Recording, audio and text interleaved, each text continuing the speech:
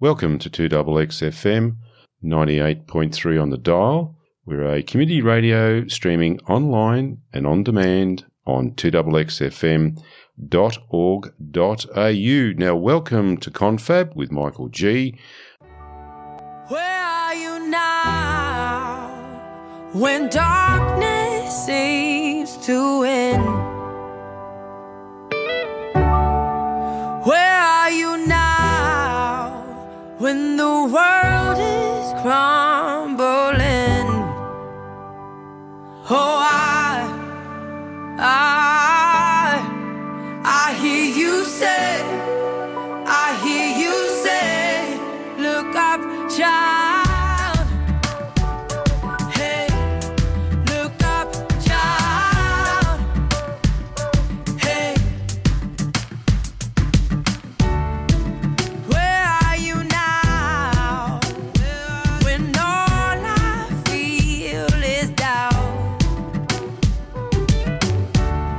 Oh, where are you now when I can't figure it out? Hello, I'd like to welcome Nina to the studio at Seclo 105.5. Now, Nina is the head of St Mark's Meals, and over to you, Nina. Who are we listening to, and what inspires you from that track? Oh, hello. That is a track called Look Up Child by a singer called Lauren Daigle. And the reason I chose that track was because I think when we met, you asked me why I'd got into this kind of work. And I remembered being about 11 and watching Comic Relief and watching, I can't remember which celebrity, but some celebrity in a slum in Africa telling the story of a family that lived there. And I remember very distinctly some feeling going on inside me. And I remember deciding I'm going to do something about that with my life. I'm going to do something about poverty. I now, as a person with a Christian faith, understand that to be a calling from God. So when I hear that song, it's not always easy work, but I'm often encouraged to look up and to be reminded of why I'm doing what I'm doing with my life. And who was the musician that we're listening to? It's Lauren Daigle. Lauren Daigle. Okay, right. So into the questions. Mm-hmm. I'm sure you're going to enjoy this. I think it's Nina's first time on radio, so she's not nervous. All she's got to do is remember to get close to that microphone, not get too far away, because it's always very hard your first time. Now, you mentioned a little bit about your childhood. Mm-hmm. Now, in a short, tell us a little bit about yourself. No one out there who is listening to that knows Nina, so tell us a bit. Are you a local person? I'm not. Well, tell us a little bit history, and so we paint a picture of yourself. Okay, so I'm 32. I'm from a little peninsula up north called the Wirral, which is just over the River Mersey from Liverpool, or just down the road from Chester. So it depends on whether you're posh or not. Choose which town you want to be associated with. So yeah, I'm from up there.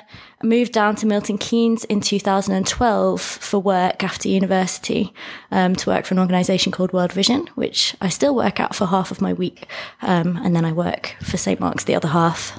And how long have you been in Milton Keynes for? Since 2012. 2012. So it's coming up to 8 years. Yeah. It's a long time. It is. And what have you got anything special about Milton Keynes that you enjoy? Well, yes, now, but I have to admit, when I first moved here, I remember having an interview at World Vision and being on the train on the way home on the phone to my mum. She asked me how it had gone, and I said, I think it went well. I think they'll probably offer me the job, but there's no way I'm moving to Milton Keynes. And of course they did, and I hated it for about a year. And then I joined St Mark's Church, which is where I work now, and I think a place is as good as the people that you know. And I know some amazing people in Milton Keynes. So now I love it. And it's not just because of them, but they are a big part of what I love about it. Okay. And you're mentioning that you're working for another organisation. When did you start getting yourself involved in community type work? Well, I think it was in 2015 as a church, we decided to start running a project called Make Lunch. And for the first year, it was run by my good friend Vicky, who did an amazing job of getting that off the ground in Milton Keynes. And after a year, I took over it, took over the running of that project from her. So that was 2016. And it was really because as a church, we wanted to respond to the then statistic that 1 in 5 children lived in poverty. We'll come to that one in a minute. We'll get to that.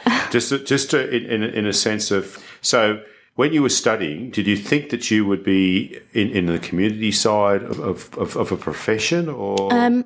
Not in the UK. So my degree was in humanitarian studies, and my mission in life was to, having seen that clip on Comic Relief, my mission from the age of 11 was to go and essentially work in Africa. I wanted to work in humanitarian industry, emergency affairs, and that kind of work. Yeah. And that was my goal, really. So I sort of fell into local community work by accident, but I love it. So no regrets. Yeah. But it wasn't the plan. Okay, you mentioned just previously then that there is a statistical number that you mentioned to me at the food festival. How did that number derive? I mean, people might, because when we start talking in a bit more detail about the sort of size of the issue, some people might say, well, how was that figure derived? So where did this statistical data set come from? Can you give some background on that? Yeah, so many of the listeners might have heard of Milton Keynes Community Foundation. They do amazing work with lots of different community groups around the city. And in 2015, well, every year they release a report called Milton Keynes Vital Signs. And it was in 2015 that they released that initial statistic, or the one that was the year that we had heard it, that 1 in 5 children in Milton Keynes were living in poverty. They get their statistics from an organisation called End Child Poverty, which is a national, a piece of research that happens nationally and identifies levels of poverty across the UK. Okay, and how do they define poverty here in the UK? Poverty is defined, there's 2 different kinds of poverty, but the poverty that this is talking about is called relative poverty. And the definition is that it's a family living with a household income that's less than 60% the national average. So essentially not enough to survive. Okay, all right. So there's some sound basis for the data set. And you just extrapolate that out to give a sense of the size of the problem that you've identified in there.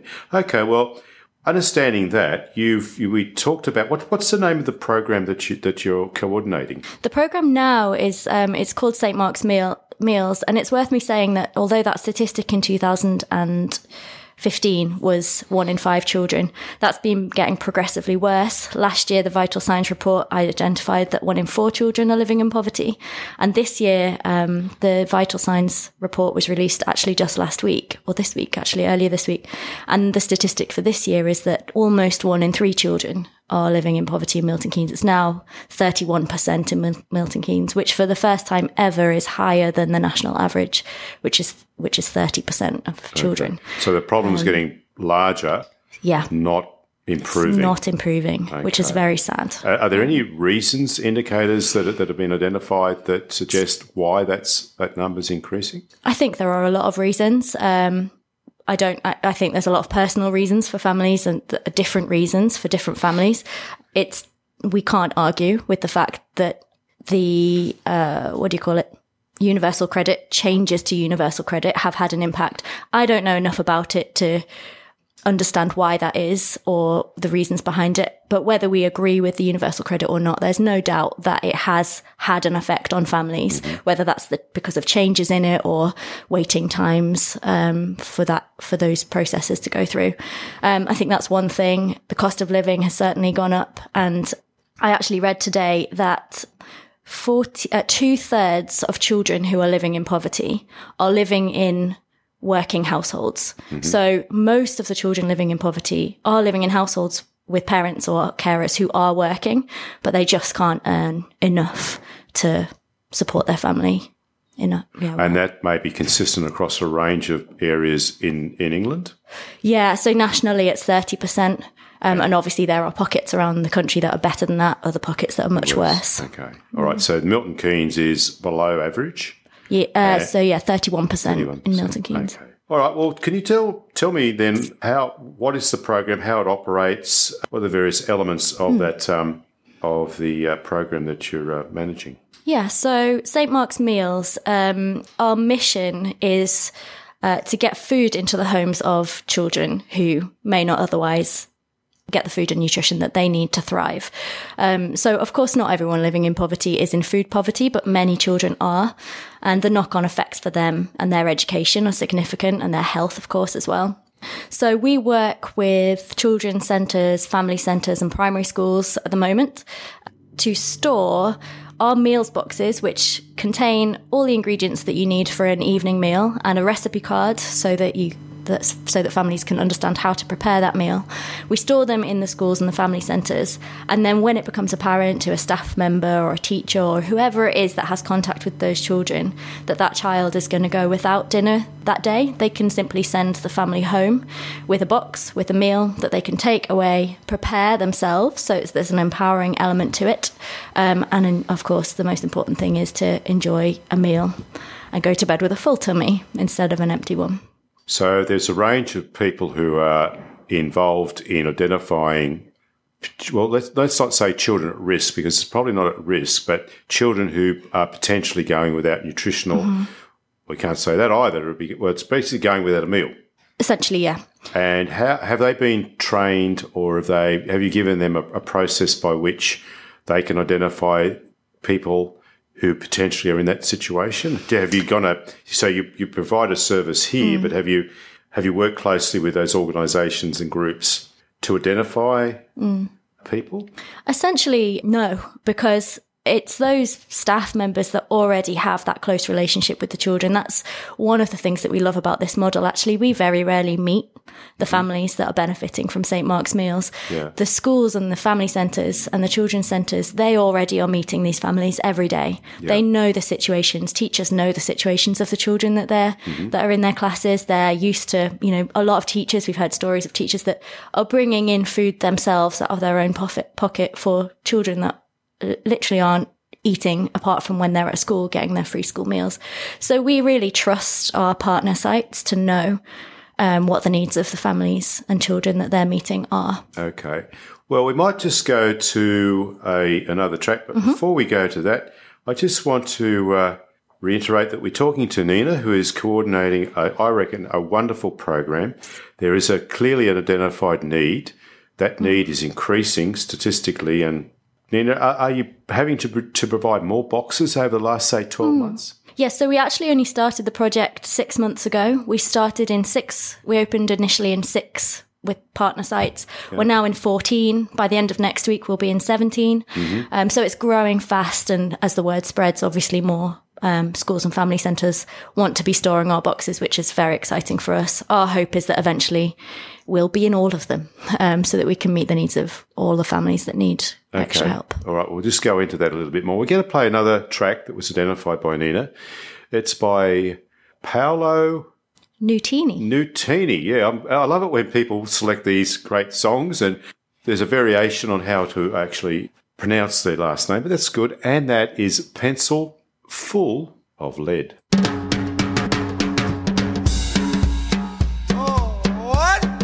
One, two, three, four.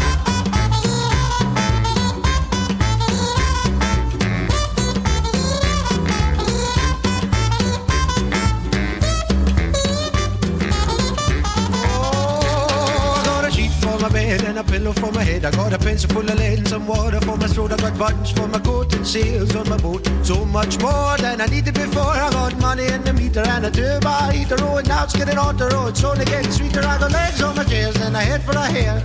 Holding a pan and some shoes in my feet. I got a shelf full of books and most of my teeth. Few pairs of socks and a door with a lock. I got food in my belly and a license for my telly. And nothing's gonna bring me down.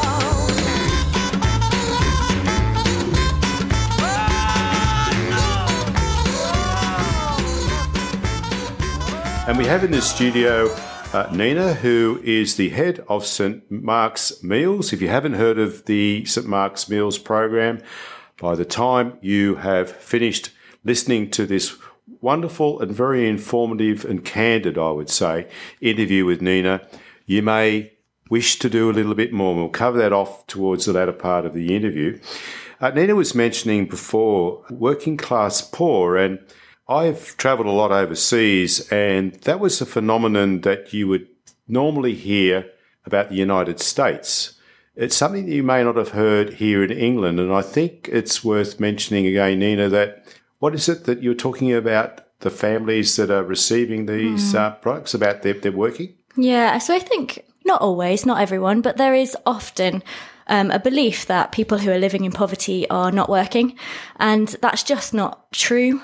So the statistic that I mentioned earlier is that 2/3 of children who are living in poverty are living in households where their parents or carers are working, but for whatever reason, the amount that they're able to earn just doesn't meet their need. Yeah, okay, so it's now, very sad.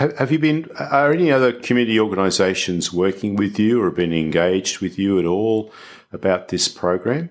Yeah, we work in partnership with a few different agencies. So Food Bank being one of those, they're obviously doing something really similar.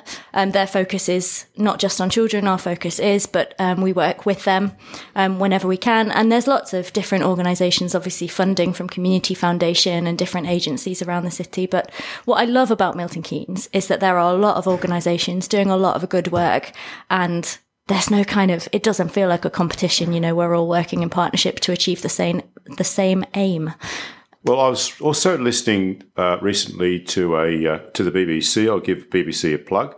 They were talking about issues at schools, and they're also talking about issues around about anger management and the association of anger management and children who were hungry. Mm-hmm. Have you had any feedback from the teachers or any other association?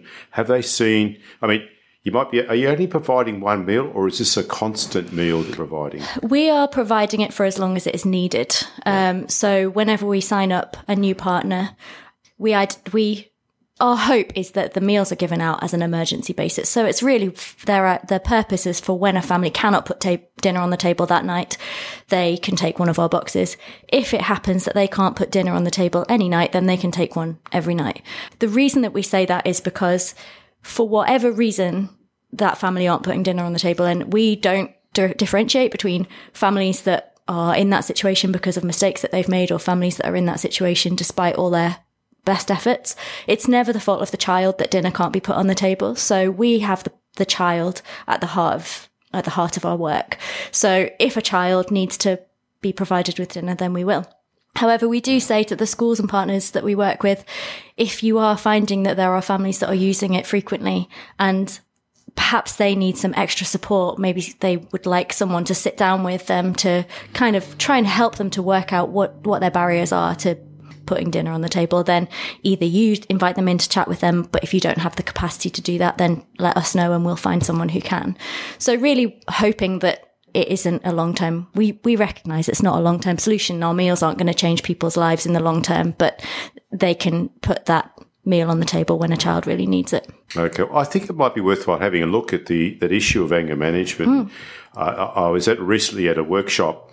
We're having some people come in on Monday to talk about that.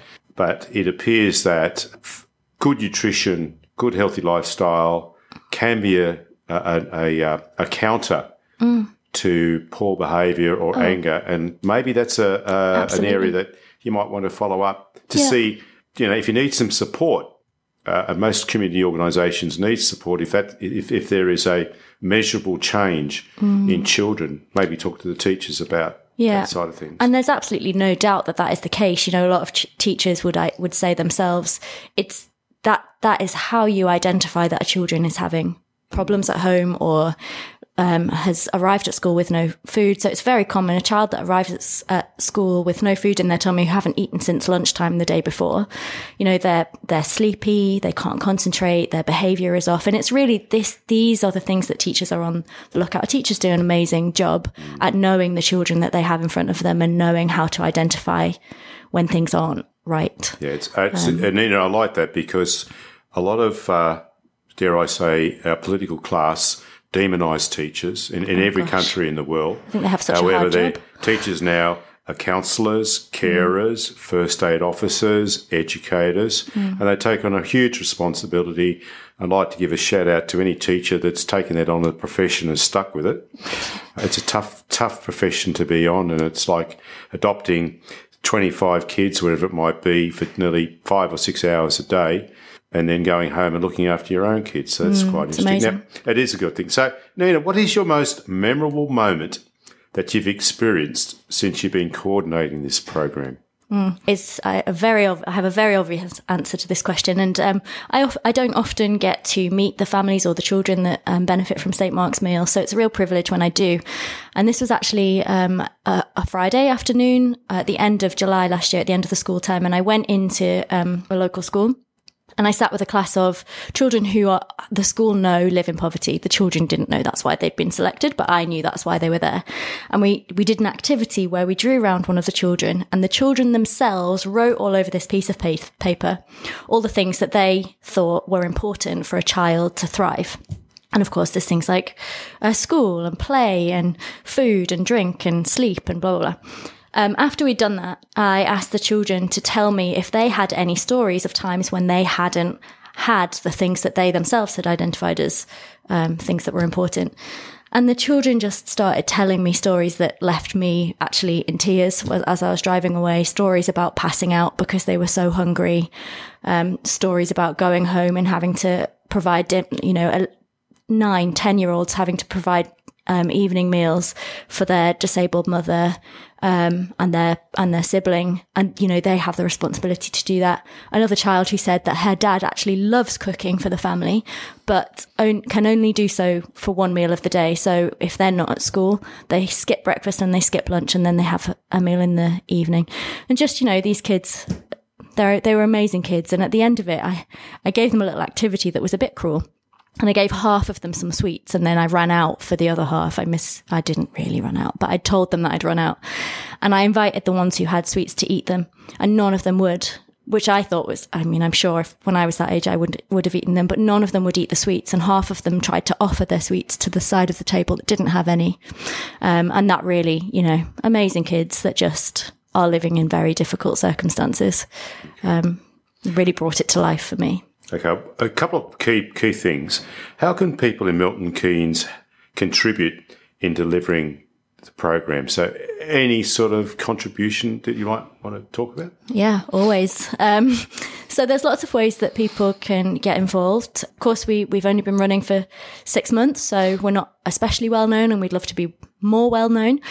So one thing that people can do to support us is to go on our website or on Facebook, find us on there, St Mark's Meals. The website is www.stmarksmk.com/meals, or find us on Facebook, and just share what we're doing with your networks, with your friends, with your family, with whoever it is that you know, and spread the word.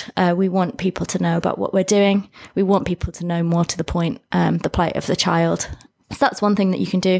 The other thing that we're really hoping to get people involved with is fundraising. So if you or anyone you know are going to be doing a race or a cake sale or a sponsored silence or whatever it is that you're doing, and you're looking for a charity to choose to fundraise for, then please do consider us. That's another way that you can help. And of course, if you go to our website, you can either just sign up to our mailing list or you can donate on there as well. Okay. Are there any key messages you would like people to remember from this interview? Yeah, I think, yes. The thing that I always try to remember is whatever the situation, it's never the fault of the child. So whatever you think about poverty, whatever you believe about poverty, just remember that there is a child at the centre of that family who needs help. And that's what we're about. So, keep the image of that child in your mind. And I think that's it. Nina, finally, what is your next challenge? Growth. So we are growing and we want to grow. Our aim is to have to be with 50 partners, 50 schools or children's centres by the end of next August, which is quite a big aim, but we're going for it. So it's just dealing with the challenges of growth, really, but we're excited about that and we're ready for it and ready to take it on. Well, Nina, thank you very much for sharing your information, your thoughts and your music choices, but most importantly, an insight to the program that you run. Now, Nina, what is that website again, please? It is, get your pens and papers, www.stmarksmk.com/meals. And Nina, you've done an excellent job first time on radio. Thanks so much. It's been a privilege to have you in the studio. Now, to play us out, Yes. we're going to play a bit of T-Rex. Yeah. I Love to Boogie. Yep. Well, we're not going to do it in the studio, unfortunately. We're going to That's go what out you with a think. high. Now, why did you pick I Love to Boogie, which is the only track we actually found of your original 3 choices? So you've done well. I have picked this song because my best friend up north and I have a little motto in life that we got from Grey's Anatomy, which is half of your problems can be solved with a 30-second dance party. Now, I understand this is not always true, but it is Friday night. So wherever you are, I encourage you to drop your wooden spoon and pick up your air guitar or have a little boogie in the car or whatever it is. And if you're having any problems this week, have a little boogie to this song and I promise you, you're going to feel better at the end of it.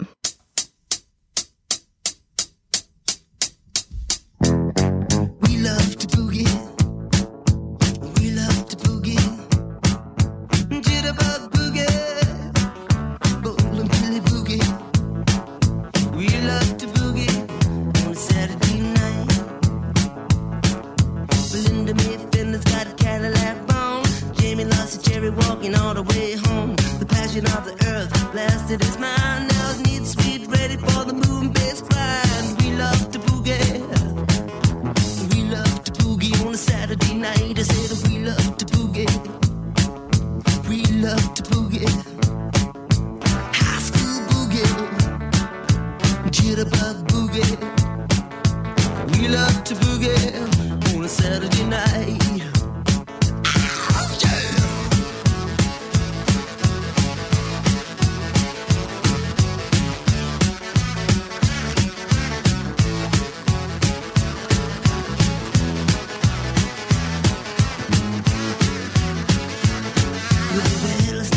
With a tail feathers high, jitterbug left and smiled to the sky. With your black velvet cape and your stovepipe hat, bebop baby, the dance is where it at. I love to boogie, yes I love to boogie on a Saturday night. I said I love to boogie, I love to boogie, jitterbug boogie.